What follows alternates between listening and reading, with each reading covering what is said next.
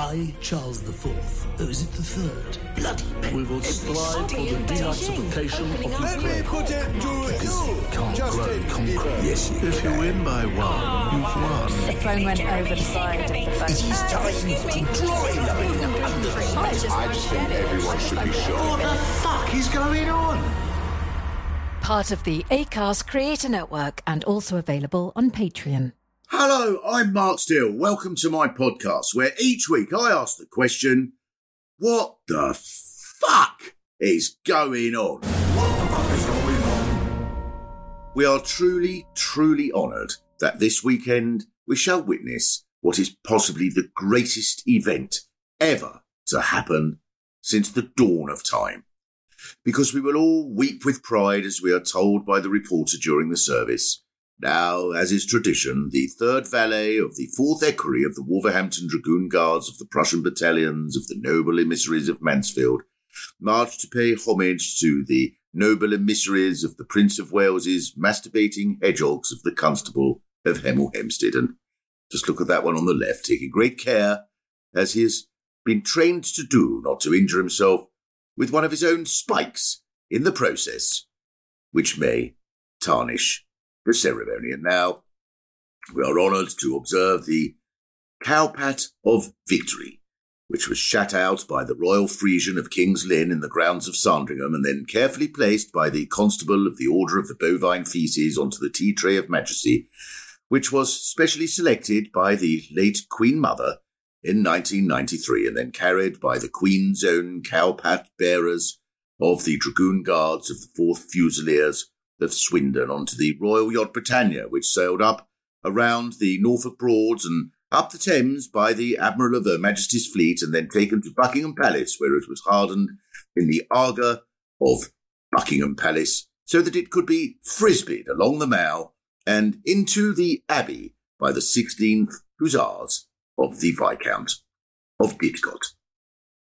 And now we shall see the Cowpat hammered onto the buttocks of the new king by the Archbishop of Canterbury. In a moment, of course, we will see the sceptre of triumph replaced by Bradley Walsh, who will conduct the new king and queen in a coronation special of the chase, along with Peter Andre and Cheryl Baker from Bucks Fizz, who will compete against the Vixen. And then the Archbishop of Stockport will kneel and lick the divine caterpillar of regal strength and exhort the king's subjects to whisper, "May the mighty king live longer than time itself," despite the protestations of scientists like Brian Cox, who proclaim this to be both scientifically and philosophically impossible. This will be followed by the highlight of the day's events, when the Viscount of Sidcup descends from the roof of the Abbey in a giant clam to lay on a bed of tomato ketchup and cry unto the heavens, "O Charles the Mighty, the Merciful, how dost thou put up with us, when we are a species of algae and twatty algae at that, compared to thee?" Then David Starkey will implore the king's subjects of Great Britain and the Commonwealth to pledge allegiance to the king and to his heirs, except those that sign a deal with Netflix, to pledge allegiance to his friends and to his imaginary friends, to his unspecified medals and to his biscuits, and in particular to his undergarments. After this, we will hear an exaltation to the new queen, led by Elton John, and I can give you a foretaste of that particular ode that we will be privileged to hear in a moment. "O Camilla, your odour is as sweet as vanilla. Your face could launch not just a ship, but a flotilla. Your beauty is as astounding as a goal scored from 35 yards at Aston Villa. I know you didn't like Diana, but I'm sure you didn't kill her." What the fuck is going on? This week I have been touring around the country to a diverse array of places. Indeed, as I speak to you right now, I'm in Stamford, which is a very beautiful stony town, all stone, very lovely, Middle England, in the middle of Lincolnshire. And it is absolutely covered in Union Jacks. There are shops that I literally cannot work out what the shop is unless it's a shop that just sells Union Jacks, and it's just a coincidence that I'm here on the week of the coronation. There are barbers that are just, no one could possibly find any scissors in these places. It's just absolutely full. The audience were lovely and beautiful, by the way, but it is, as Jeremy Hardy once said about a town like that coming up to a royal wedding, it looks like it's a loyalist estate in East Belfast, and it very much does look like that. But that's the town where I'm coming to you from right now. So, I haven't been able to do all the things of the normal podcast, but we have done one very extra thing for the podcast, which is have a long conversation with one of the funniest people in the world, Mr. Miles Jupp. Now, of the many, many times that I have spent, some might say wasted my life trying to find out what the fuck is going on, never have I been more honoured than to have the expert advice that I am blessed with, graced with, adorned with for the next, 7 or 8 hours. Miles Jupp. Hello, sir. Hello, Mark. How are you? All very well. I was down your way, wasn't I? Monmouth the other day. You were, yeah. You came and did an excellent show at the theatre, and then you did us the great honour of being our house guest for the evening. Yeah. You, Rachel was saying last night. She was saying, Mark, I think she'd written it down. You said, before we all retired, you said, what time are we up in the morning to learn the Latin names of the flowers? Yes, I did say that. It does have that sort of air. Yeah. Yes, we're up for a brisk walk through the woods of Monmouth, not as far as the Forest of Dean, because one never knows what one's going to find there. We've lost 7 or 8 members of the family already. We half suspected you were trying to sort of putting on an act to try and impress us and get in with us, and that this isn't how you behave at home. No. Normally, I thought I kept saying before I got to your house, use the toilet. Don't want to go on the living room carpet. But in the end, I guess it was just, I don't know if it was panic or excitement, but anyway, we've got very good steam cleaners in our area. And honestly, now, unless you knew what had happened, you wouldn't guess what had happened. But it's all, for us, it's just... People will think it was the cat. Yeah. It is. Look, we are quite quirky people, and I have to say, it's not the traditional approach to a guest, but we... For us, it's just a different way of remembering, isn't it? For some people, it's mnemonics. Some people just make lists, but we think that's very tedious. Yeah, well, but I know I was brought up in an area of Kent where you had to mark out your territory. It was very much like being a leopard. Yeah, it's often said. Yeah. I watched that Wild Isles about the leopards of Kent. It was, God, I have to say they stretched that out a bit. Yeah, but it was it was very lovely coming down. It was nice to see you. I was worried about. In fact, I texted you to ask if you'd been warm enough, because when I went up to strip the bedding, place around the corner started in a service wash, which is handy, isn't it? I went up to strip the bedding, and you'd put a blanket on the bed that I hadn't originally, and I thought, oh no, it was cold. That's yes, see, See that if I was a therapist, I would ask, do you always worry that you're being judged? Miles? Right, yeah. Maybe that's sort of paranoia. Yeah, I just supposing there wasn't a blanket on there, would you have gone, oh shit, he must have been too hot? Oh God, it must have been at the perfect temperature. That's not what we want. That's not what we want at all.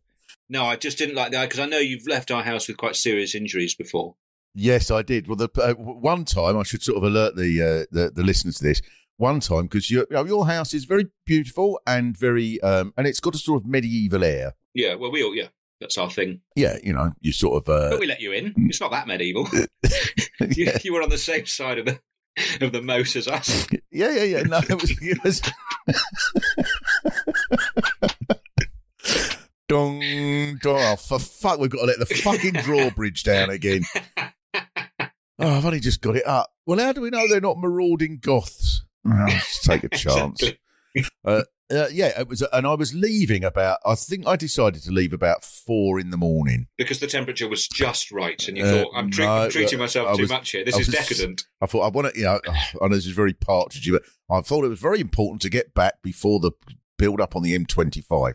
Anyway, so I thought I'd get up about 4 a.m, leave Monmouth, and I was aware that around your house there is an assortment of children that were even younger, because this was about 5 years ago.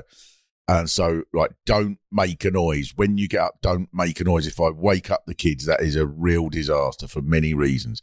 So I sort of went and cleaned my teeth and did all my bits and pieces, and I just came back, and in my sort of addled middle of the night state, I just forgot that there was a beam that was about 4'8" off the floor because the house was built. It's the door of the room. Oh, it's the door, right? Yes, because it was built when most people were 4'3". Yeah. Before asparagus and all that stuff that makes you... Oh, long before. They didn't even know about hummus, the people who built that place. I do. No, we'd stop and think about them often. And I just went in with absolute full velocity. I've just on the absolutely worst bit of the head to hit anything. Dung. If I had been in any sporting event, the whole game I'd have been dragged off the pitch and wouldn't have been allowed back on well, I'd probably have had to have 6 weeks off. Donk. And there was the one tiny little bit of neuron left in my brain that was working, was just going, don't make a noise, don't make a noise, don't make a noise. And I was sort of, I think I was just, I don't know, probably at that point, if you'd asked where I was from, I'd have said Afghanistan. But all I was thinking was, don't make a noise. Well, I'm impressed with your discipline. I'm President Coolidge. I don't know.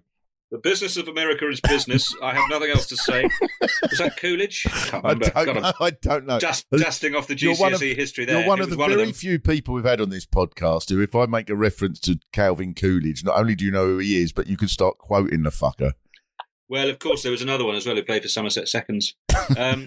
Yeah, that room used to be our bedroom, and then my wife and I, we're not your height, you're very tall, but we're both 6'1", and I think the reason it stopped being our bedroom was because we kept absolutely beaming ourselves on this thing, and after a while we could take it. We could take it no longer. If I was writing on TripAdvisor,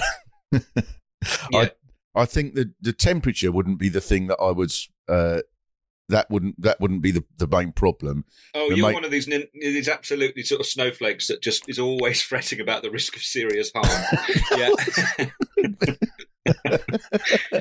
we've got signs around the house, but I can't remember the second half of it. Beautiful weekend. The woods outside are wonderful. The hospitality is gorgeous. The kitchen is absolutely wonderful, but unfortunately, my husband is now in a coma.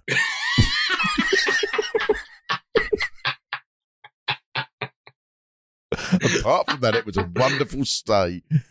Yeah, and 2 stars. Yeah. Well, no, thank you. Thank you for braving it again. We've got signs around the house. Justin Edwards, I often do shows with. He's like 6, 7, or 8. Right. So one time before we stayed, he probably gets it in the bollocks. Then does he? He does, yeah. We've still got signs up around various things in the house that are lower saying, watch out, that the children wrote, that just say, look out, Justin. And we say, what do you think of the signs, Justin? And he said, to be honest, there aren't enough of them. So, he's a danger. But what's been happening, Mark? Because you read the newspapers and things, which I don't anymore, because I don't have those sorts of responsibilities of having to be on top of... When you were hosting the news quiz, did you read the papers every day? I did get quite across it, but I did, after a while, you start realising I was very good on like what's happening in the news on Thursday. But partly because, of course, I had this excellent writer's room, and you'd think they'd write these very funny jokes that were often quite cruel about people, and I think, better just check who these people are that I'm reading this absolute filth about.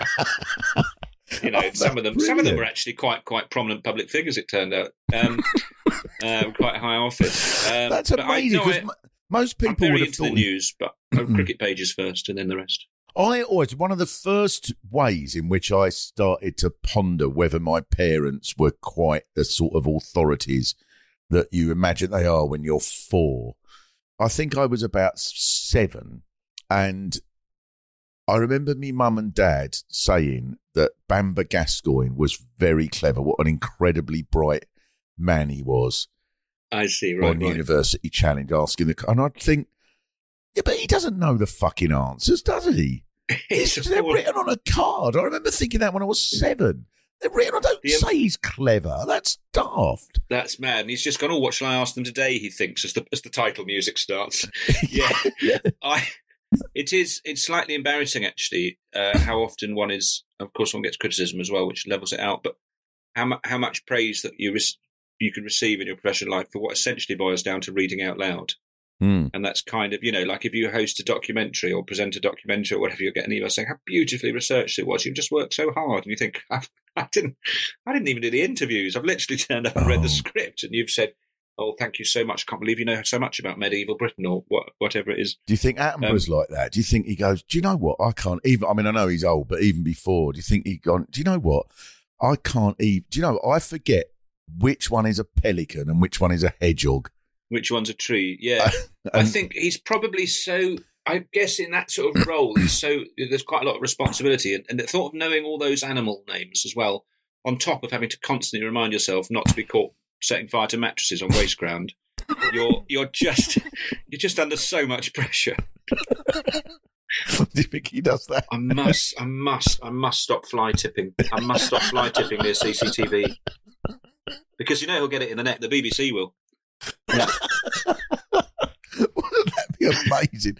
I would be David. That would be the most wonderful bit of news.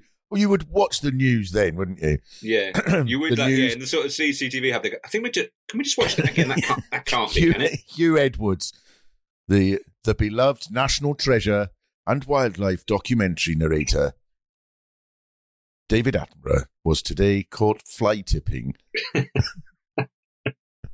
He said it was a moment of madness. I regret it. He had forgotten his council tax bill and consequently was not being allowed into the municipal landfill site. So he said I had to get rid of this wardrobe. Because he was in a van, the council worker told him that he looked like a construction worker and consequently was not allowed to drop off what was clearly trade waste into a essentially residential facility. And and then there'd be sort of, should he resign? Is he going to be on the Today programme? Are you going to resign, Mr. Attenborough? Are you going to resign? Yeah. And he'd get on the sort of what about him, wouldn't he? And he'd be going, oh, yeah, well, wait till I tell you about Chris Packham's private jet. And it would all... Yeah. And don't forget that Fiona Bruce had 6 bags of plaster that she threw into the park at the back of Kensal Rise.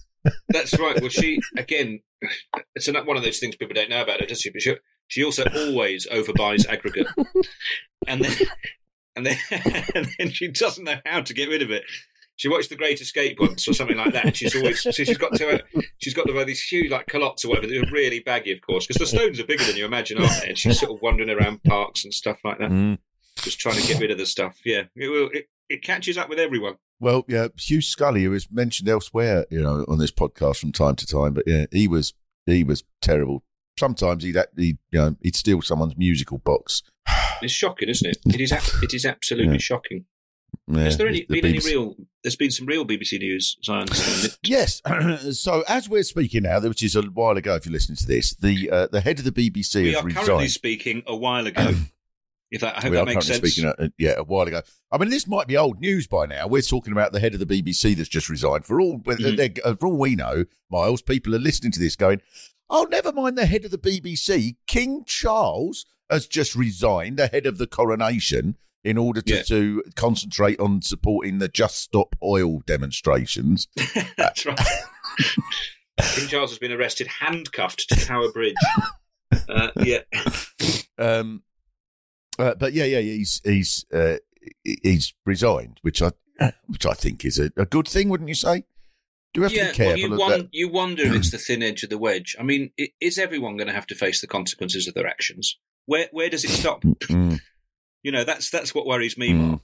Well, in these sort of woke culture days, this is that you're not even allowed to go on television every day as the Prime Minister during the nation's greatest ever health epidemic for the last 100 years at least, and announce a policy which you then immediately flout by having a fucking great piss up in your own house without it's having the way to... that the sort of lack of proportionalism, isn't there, when it's about bias and work for them, and they'll be like, they'll discover that somebody that works for the BBC's social content team has a Labour voting record, and they'll go, "This just proves how biased it is." You go,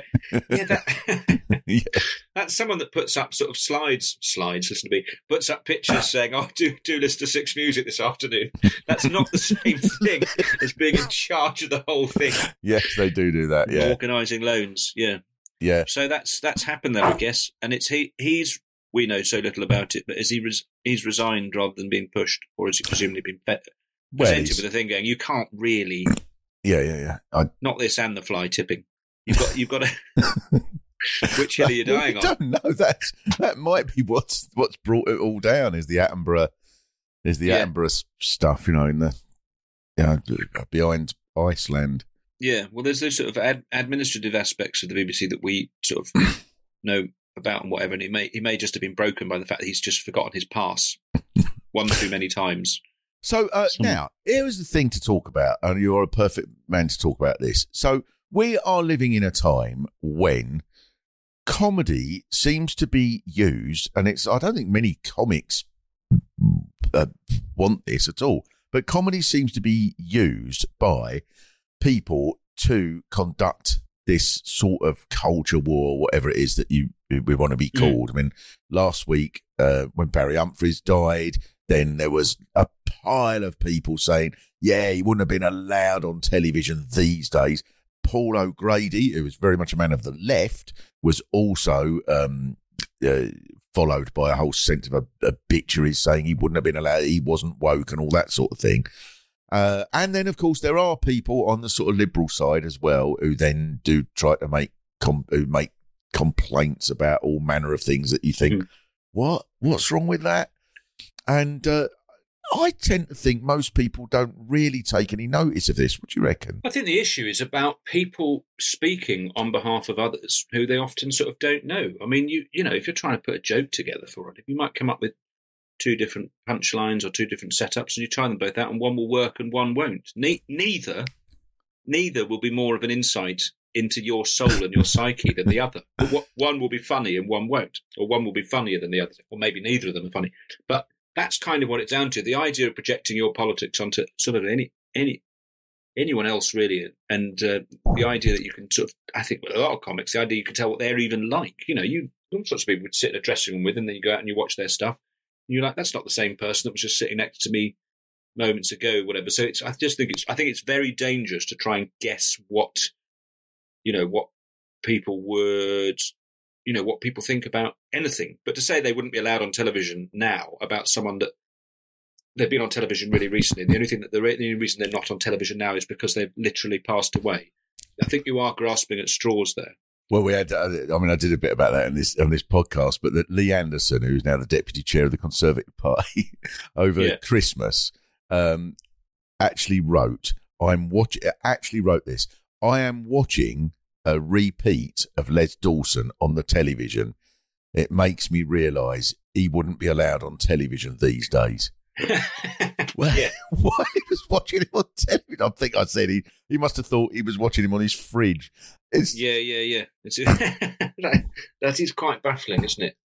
Yeah, and all of that thing that just, I think it's that kind of, was it post-truth people was the phrase, and you think people say a lot of things that aren't true completely sort of unchecked, and it's because there's so many different platforms on which people can make their make their case about things these days that there isn't, it is unfiltered, it isn't regulated, and you could just say things that aren't. I remember going to like local council meetings when we first moved here about some issue, and eventually at one point I stood up and said, I'm really sorry, but people keep standing up and saying things that aren't true, and then nothing happens about it. And they were like, "Oh, right." You and I said, "You can't." Meeting. Yeah, because I just thought people keep saying up and saying that's not the case. This happened. I know about it, and I thought, no, that's not true. And I said, you just all have a duty if you're going to stand up and make claims that they're sort of empirically verifiable. This isn't opinions. What was the meeting about? It was about play provision.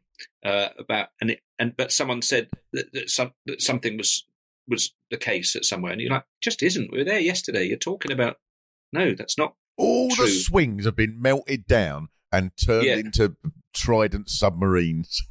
It was just a basic denial about someone saying what the facilities were at a place. And I said that it's just not true. You can't just stand here and say things are true, especially people who don't know are just going to listen to it. And I think that's a, sort of microcosmic version of it. But now I think people can just, all the sort of arguing and stuff. But I wonder, even like people say, Twitter is not the world, or older version of the map is not the territory. I think that basically means that there's pockets everywhere. If you want an argument, if you're in the mood for an argument, you can sort of go and find one on every, on any sort of topic. But actually, these things don't they're not as big as the people talking about them think they are. There's a very good interview with the broadcaster, author, and philosopher Richard Osman that I read not long ago, and someone was asking him about Twitter and things blowing up on Twitter, and he said, "Look, every week, 8 million people sit down and watch Countryfile, and nothing that big has ever happened on Twitter." And I thought it's just about the proportion of it. Yeah. So I think it's people looking for arguments and just trying to sort of desperately put together, evidence. If you're a columnist, that thing sometimes you think, I actually don't think something this week, and I just need, I need to think something. What can it be? And then can I think of any evidence for that thing? But it needs to be something. Well, one thing I definitely know is the case is that if you were to write a column, for example, saying, I think that all wings of the Labour Party are seeing everything that happens through the prism of their own faction within the Labour Party. This faction sort of will deny that there was any momentum at all in the Labour Party under the Jeremy Corbyn years because they detest Jeremy Corbyn. But then the Jeremy Corbyn supporters will then say, well, yes, but on the other hand, the last election result wasn't bad at all because if you compare it to this, that, and the other, and so on.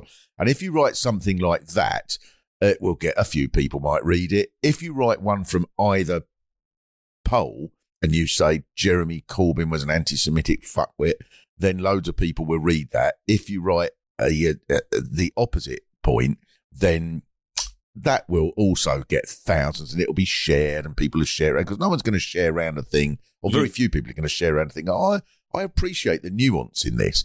And so I think the modern sort of way of spreading information does encourage that. It's still a small number of people, but if an article gets shared around 10,000 times, which in the, compared to your Countryfile example is very little, but it's very small in the big scheme of things. I think what would be useful is if banners now that say "United We Stand" on them also had, like, in brackets, and may I add, it's harder to win elections with lots of infighting, just in brackets. And honestly, I think that would be really helpful to people of that persuasion. Because I think, just come on. I did it with Twitter, right? So I think. Do you remember that thing when whoever it was? I know there's so many people. Cameron resigned, or whatever. There was a new prime minister in place 3 days later, or whatever. When there was a vote saying, "Oh, I'm not sure about Corbyn," they said, "Well, we'll have a new leader in September, or an election in September, which is 4 months away." And it's a thing about there's just moments when, how about just stick together and crack on with it, shall we? I know that sounds like a sort of very vague platitude, and if you saw that on a cushion in a shop, you think, well, I'm not fucking buying that. But as a sort of basic piece of advice is, could we all, it's just like, don't argue in the car. That's just, it's that sort of simple. It's a sort of basic life truth. This isn't helpful. Let's try and face them the same direction, even if only broadly. Yeah. You have to, otherwise, or be two different pies. Yeah. You could be that. But then that's the sort of European model of the left repeatedly dividing and then wondering why it doesn't win elections. Yeah. Yeah. Either one of them things. Because the system is flawed. Of course it is. I think that with Twitter, I've often thought this, right? So, I don't know how many followers I've got on Twitter. Quite a few. But most of them don't engage with anything very much. They may or may not read something I put on there. And then when I'm doing the in-town shows, if I was to say, for example, can anybody tell me anything about Weymouth? If I was to put that, I would get about 1,000 replies from people going, oh, yeah, there's a funny bloke who sells fish by the beach or something like that. Or, oh, if you get the ferry from here to wherever the ferry goes to, or something like that. And every one of them would be engaging and it'd be funny or there'd be something. There'd probably be 2 people who'd go, yeah, the best thing is the road out or something like that. But they'd all be, and I think all of these people who don't normally engage with Twitter, they see something that pertains to them and they go, oh yeah, they're not taking part in all of this crazy screaming and yelling and calling names and all that. But it can feel as if it's just that, can't it? It feels as if it's only that. I'm not on it, but of course anyone can see it, which I think people forget sometimes. But you kind of think, really, as you go through life, only answer the questions you know the answer to. That seems to be, you're allowed. I remember that in sort of the 90s or whatever, there'd be a phone poll on a TV program, and it'd be yes, no, don't know, and you'd sort of snigger, man, who'd ring up to say they don't know, and you think. No, that's the good answer. And people should be encouraged to say they don't know. 40% say don't know. You think, well, that's interesting, isn't it? There's an issue here that 40% of people don't know the answer to. So what we're dealing here with is a slightly more niche argument than we realise. And the don't know thing, I think I think that's really important now. And you've got to be reminded that I don't know. Silence is always an option. Is another thing. If it's enforced, then it's no longer an option. But silent, you're allowed to say, I don't know. I simply don't know. I think that's an acceptable viewpoint. Have you ever been sort of contacted by these sort of like radio? So there's hundreds of them now. Radio stations who ring. It took me years to get off a list of people that these people would ring, and they would say, Mark, hello. They would find me number. Mark, hello. We're having a fun sort of item tomorrow morning on the radio about whether Satsumas are more sort of enjoyable than a whole orange. Yeah. And we've got someone from the Orange Marketing Board. What really is the difference between a Satsuma and a tangerine? What is the actual difference? Because... sometimes I'd always say, no, I'm not doing that. But then sometimes I would listen in to see, like, who have they got to do it? Yeah. And there was a whole sort of, and there would be someone going. So, I think this is a funny observation. Someone so desperate to get on that they'd be on to the Satsuma Tangerine I reckon debate. about maybe once a month, I have a long, long answer phone message from somebody at the Today programme asking me to come on and speak about. And I don't know what they're asking me on to speak about because I always, press hang up at that point. And then they send a text message saying who they are. They never send a text message saying, so-and-so's given me your number or whatever. They just say, would you take part in a thing? And you think, no, you just ask someone that knows about it. Or is it, I was asked to go to Newsnight once, a debate about schooling. And they said, please will you come on and be in the... please will you come on and argue in favour of private education? I thought, you've just sent an email asking that. You haven't sent the first email saying, what's your opinion? As if you go, oh, great, that's good. That's something to do tonight. It's all right for a Tuesday, isn't it? Will there be a taxi? I'll say what you like. If you're not even listening to the answer phone messages, Miles, they might be ringing up to say, Miles, we've discovered a bag of your personal belongings. That's true. That charger you think you've lost? Yeah. What the fuck is going on? What the fuck is going on? So, before we get on to the big subject, so your background, I don't even know what the big subjects are. The big subject is that the head of state in this country is to be coronated. Anointed. Oh, okay. Anointed. Yes. What is it? Crowned, anointed, signed, sealed, delivered. I don't know. What is your background, incidentally? What sort of? I am a member of the royal family. Yeah, no, we know that. But not of this. What is my background? Yeah. I am. So my dad is a clergyman. Mm-hmm. My mum, like a conveyancing solicitor. My mum's from. What What sort of rank of clergy? The clergy, is it like the army? Do you sort of get promoted and become a brigadier? What's the equivalent of a brigadier? Well, my dad's denomination is called the United Reformed Church, which is kind of chilled out congregationalism. So they don't have sort of bishops and that sort of thing. There's not the kind of formal squash ladder that there is in the Church of England. Someone like Hugh Dennis, his dad's a bishop, I think. Right. But yeah, so you just. And I suppose the highest, that as a church, it's sort of quite democratic. So they have, they have elders and a moderator. It's quite sort of and a moderator. Sort of, so very it's sort modern. of it's kind of sort of lecture hall discussion, I suppose. And is it very chilled Church of England thing as you imagine? And thank you so much. It's not Church of England. It's but it's they a long time ago they would divorcees could marry in that church, for instance, which I don't think they could in other churches. Sometimes the hymns are a bit modern, but let's gloss over that. Otherwise, it's delightful. Skepta, Dave, Stormzy, that sort of thing. Yeah, that's right. Yeah. There's all different performers. Is there a performer just called Dave? There's one just called Stormzy, I know. There's one just called Dave, yeah. Just called Dave? Yeah. I can't believe that wasn't taken. No, has Dave Googled Dave to see if it's anything else? There probably is someone called Dave going, fucking hell, I called myself Dave, Dave the van driver.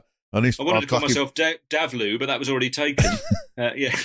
Yeah, Dave is one of the biggest sort of British hip-hop artists of all time. Okay, noted. Mm-hmm.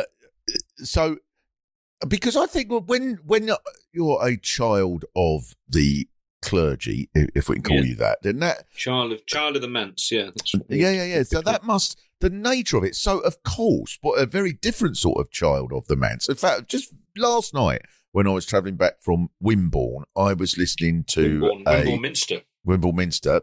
I was listening to a podcast about Nina Simone, who is one of my heroes. And I didn't realise the extent to which she went to the church every night as a child. And of course, in North Carolina. And that completely created a sort of both a political and a musical sort of passions. They came from that. And of course, there were a great many black artists in America who learned from the church. That's where they sort of got their foundations in music and so on. And that was very much the case with her, except it was different because she also had a classical piano teacher. And so that's why Nina Simone, so much of it is this combination of this amazing classical piano along with this soul and gospel and so on. Yeah. But so I don't know. So how do I sing? Is that the question? Well, I don't know, but it seems to me it couldn't be more different culturally. It's still the same God, but it couldn't be more culturally the sort of church experience you're describing. Yeah, I mean, the schools I went to would be sort of more Church of England, so that would be slightly more kind of formal. But I guess, so it would be a big part of the upbringing in terms of, we'd go obviously every Sunday. I do remember. I'm sure I've said this elsewhere. I remember at Sunday school being given a regular attendance prize and thinking, I'm not really sure I deserve this because you all realise I have to come. Right. I mean, that's, because, but that is more like, when I look back on it now, is I don't really think about it, the sort of religious aspect of it. I think about it in the sort of cultural thing. Like as a child, my parents' address and number was painted on the board outside the church. If you want to get in contact, and that meant that people would come to our house for help or whatever it might be, and that wouldn't always be relaxing. It's funny. So I used to go to Sunday school, and I remember there was Reverend Flint, his name was, and I've got this sort of memory of him. He would tell jokes, so I they were sort of jokes that would appeal to a 9-year-old. Mm-hmm. And I remember one of the jokes he told. I was 9, and he was talking about, I can't remember what the ecclesiastical conclusion of all this was, but it was about. Did he say what would it sound like if Billy Bragg liked Bob the Builder? Well, sadly, my youth was before the days of Billy Bragg. This is a reference to a conversation we had off. I've tried to do imagine Billy Bragg singing Bob the Builder. Yeah. Anyway, it may or may not work, that routine, but Bob the Builder, can we fix it? That sort of thing. Yeah. Right. So perfect. That's how comedy works. What would it be like if Woody Guthrie was a postman? Yeah, had a cat. Yeah. Yes, exactly. And a black and white cat that follows me. Yeah. No, the joke went, and please don't judge me on this and go, oh, I can't believe he's telling shit. This was a vicar telling, and I was 9, and there were two flies.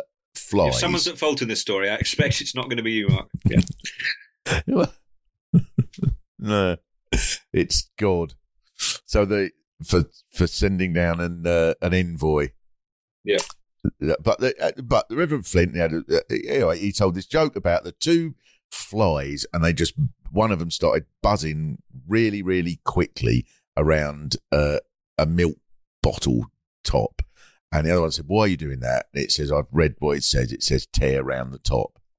So, and I remember thinking that was very funny. I was 9, and I thought, I'm going to keep coming here. And I did keep going there because I thought he was funny until I got to about 11. And then 2 things happened. Once my sense of humour became a little bit more adult.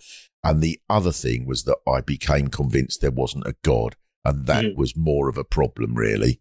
There was I had a really big moment because I was asked at the Scouts, right? Our Scout troop had to provide someone to do the main reading of this lesson at the St. George's Day event. And it was going to be a big thing, loads and loads of people from Swanley there.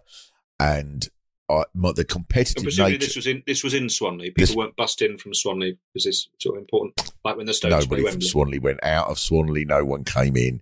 It was probably easier to get. It was probably easier to get in and out of occupied fucking Gaza.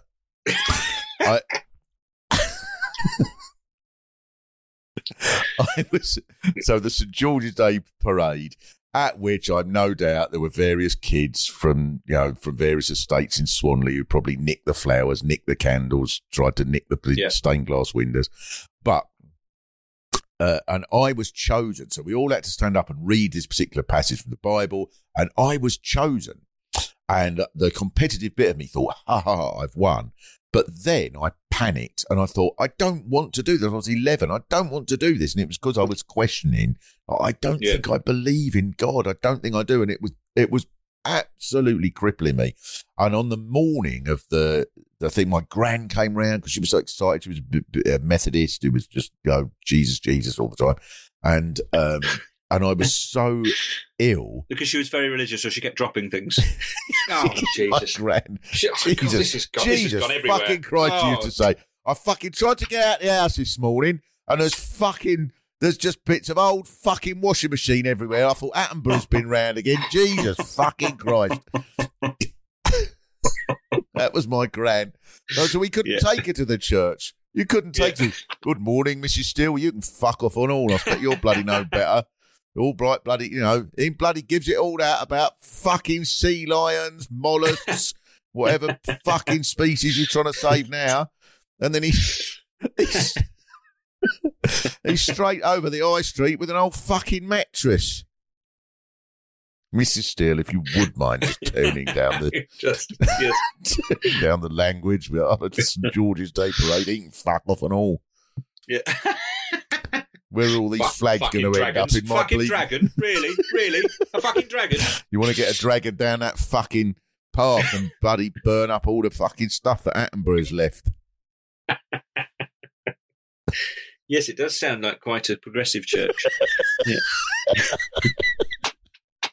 Now, I think, on the way, again, if you just take the little bit that you like or the little bit you don't like, you could do that with the sort of spiritual, the cultural side of religion and so on, and leave aside the bits that you don't like. On the other hand, of course, the bit that I find that is unacceptable about religion is when it imposes itself in your life, such as when I was 8 and was made to sing hymns. I didn't mind it. Well, I did mind it at the time, but not because of any philosophical reason, just because I thought I don't want to sing any fucking hymns.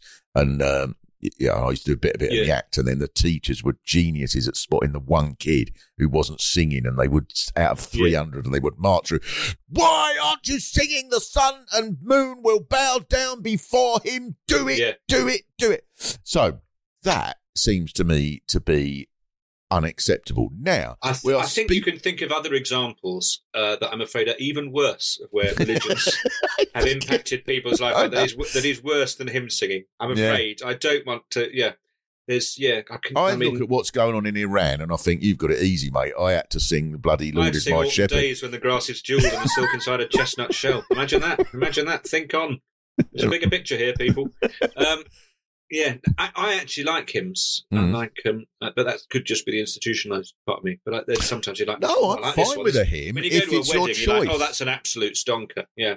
Yes. You shouldn't be made to sing something. You shouldn't be like, right, we are going to sing this morning. Everybody in this town has to gather in the square and sing a medley of Christina Aguilera songs. You have no choice about it. It seems to me, is not right. It seems neither right nor likely. Yeah. But we speak at a time when religion, and anybody who watches any of these events, such as the Queen's funeral or the coronation, it will be the case. I mean, when I was watching the Queen's funeral, what struck me, and I was being probably very irreverent about it, but it struck me as being, wow, we really are a religious country, aren't we? I mean, it absolutely dominated the thing, and that some people take it not like when you go to a normal funeral and you go, oh you have to do all the religious bit. This really was. This is what we are. I kind of thought it was more about the kind of the pomp and the ceremony. I mean, the religious bit. That's the sort of straightforward liturgy. That's the set bit. There's a bit for this in the Book of Common Prayer. We'll do that bit. It's the other bit where they're like, and what if we had people marching for miles and miles and miles in formation sometimes and threw that bit together? That was the bit that I thought was the kind of, the funeral obviously is taking place in in an abbey, and you're like, well, you've got to do that's where you do the religious bit. But the other bits of it that is people long processions and that kind of stuff, that doesn't seem to have anything to do with religion. That's kind of had that more of that kind of we can still do this. I don't know how they knocked that together so quickly. I say that, and then I met a man recently who was part of organising it. Who's the quite amazing man actually. He is the etiquette consultant, or etiquette and protocol sort of consultant on a costume drama I'm filming at the moment. Right, and he's a brilliant guy, and he'll be just like sort of come up after seeing and go, sorry, you would take your gloves off before shaking hands. Sorry, whatever. He knows all about this stuff. It's amazing to a military background, and it was that bit of it, the organisation stuff. You think suddenly we can, the streets can be filled with people marching in time or doing everything in time for ages. I mean, how do from like packing the boot to go on holiday? You think how hard that is, and then you think, how do you get 400 people coming down one street and 400 people coming down another street, and they sort of merge seamlessly and then turn into one group of 800 people without anyone sort of breaking step? That's the sort of, and that probably has more to do with the Fibonacci sequence than religion, I imagine. You think, how have they done that? That's absolutely brilliant. But yeah, I can see what you mean. It's extraordinary. All of that's you don't watch a lot of, perhaps you watch more marching than you watch televised religious ceremonies, so you're sort of less blown away by that bit. I don't know why you would watch a lot of marching. I don't know where you holiday. Well, inadvertently, I ended up having 3 weeks at the guests of the North Korean army, and they were very, very good at it. Do you know, though, I think they censor TripAdvisor there. Because those reviews are high. They are high reviews. No one gets straight tens. There's always something wrong, isn't it? Oh, I turned the doily over and there was a charcoal smudge on it. TripAdvisor have written to the North Korea and gone, it only goes up to 5. Yeah. It only goes up to 5, and yet everybody gives the North Korean army 10. Why does everyone say that this flat is so handy for the marching? Anyway. I'm not quite with you, Miles, because I think that there is that the king, after all, is the head of the Church of England, and that is not taken lightly. It's taken lightly in one regard, in that from the moment his marriage begun, he was breaking one of the commandments handed down by Moses to the person who is supposed to be the God. Mm-hmm. But leaving that aside, it's very much, we are a Christian country, that this does matter. And I think that will be very set. After all, the coronation does include... a long time ago, he wanted, when he became monarch, which, looked unlikely for a while, didn't it? But I do specifically remember one of the things he said was he wanted to be known as the defender of faiths, plural, rather than faith. I think he's got a sort of pluralist kind of vibe to him. But head of the Church of England is only one of the head of state, I'd argue, is a bigger time commitment. Like on an admin front. Oh, do you think he forgets sometimes? Do you think he goes... Well, he's not going to suddenly update the Book of Common Prayer, is he? But he might have to seriously change an aspect of protocol or whatever as the... I wonder if I've got so much... I've got a fucking country, I've got the Commonwealth. Oh, the church! I've completely forgot the church for a month. God's going to be furious.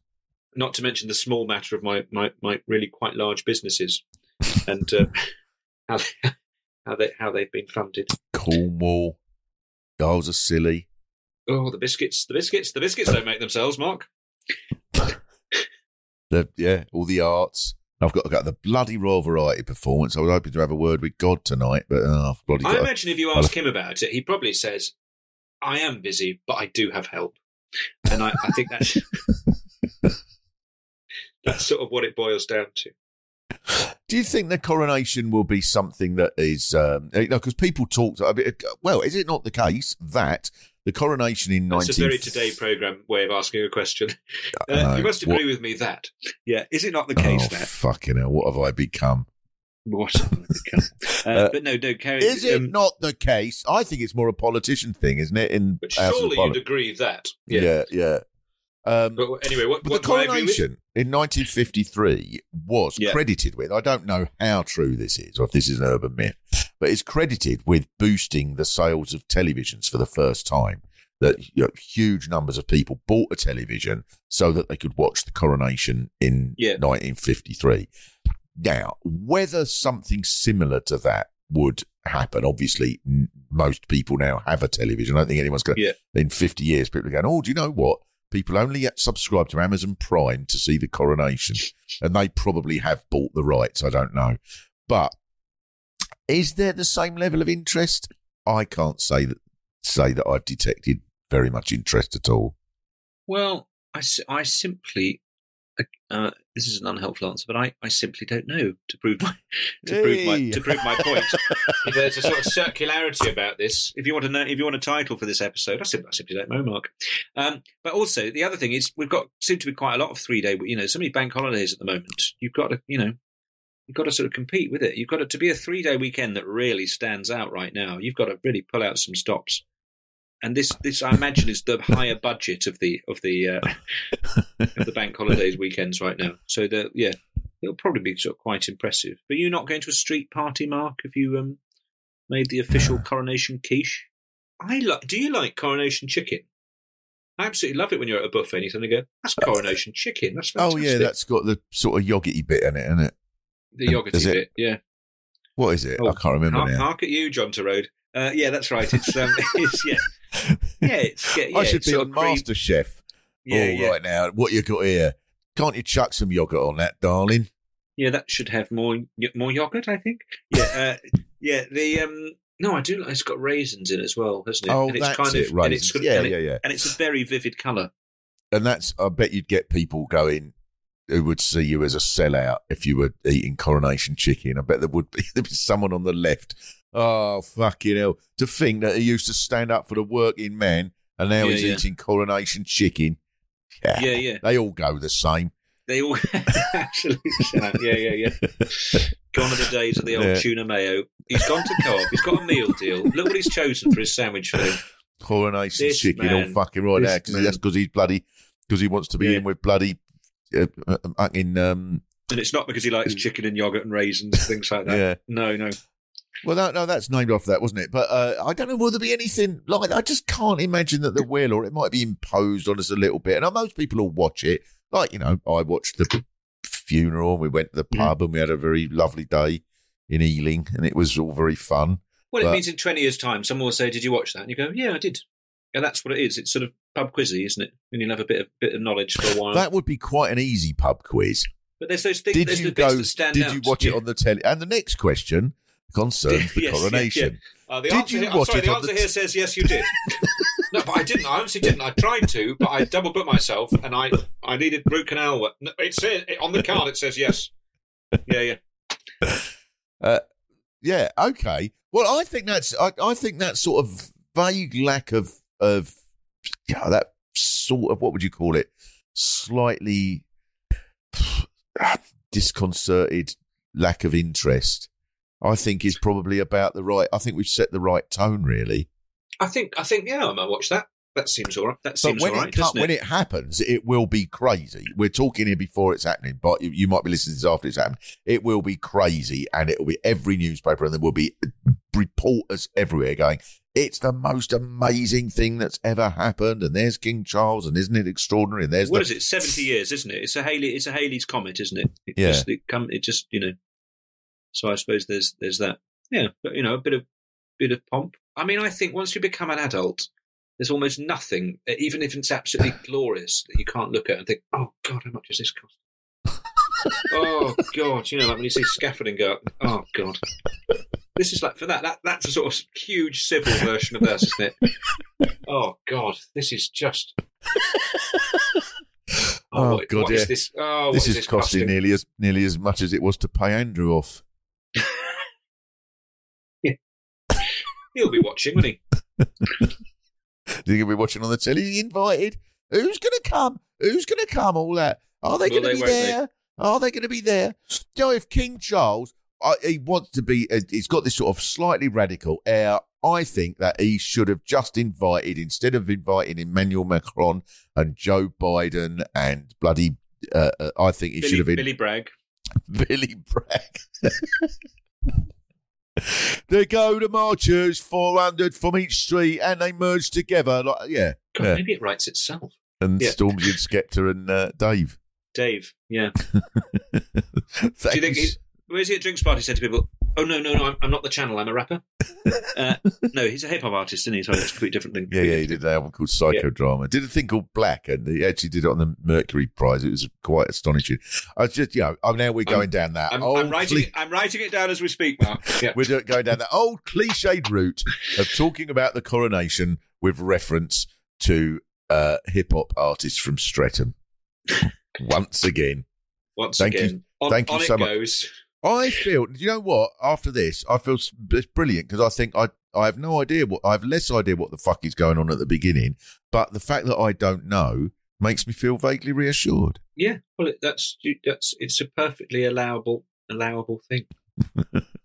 Thank you so much. Thank you so much for listening to this podcast. If you've liked it, rate it, and if you can be bothered, write a review. If you can't be bothered, definitely write a review. A coronation review. If there is anything at all that you think I should be finding out what the fuck is going on with it, please send me a message on Twitter at WTFisGoingOnPod, and we will look at every message that you send. If you would like to become a WTF supporter and get early access to ad-free, extended versions for as little as £2 a month, please visit our Patreon page. What the fuck is going on? Was hosted by me, Mark Steele, with my guest Miles Jupp. It was produced by Pete Sinclair and Mike Benwell. What the fuck is going on? Was brought to you by WTF Productions.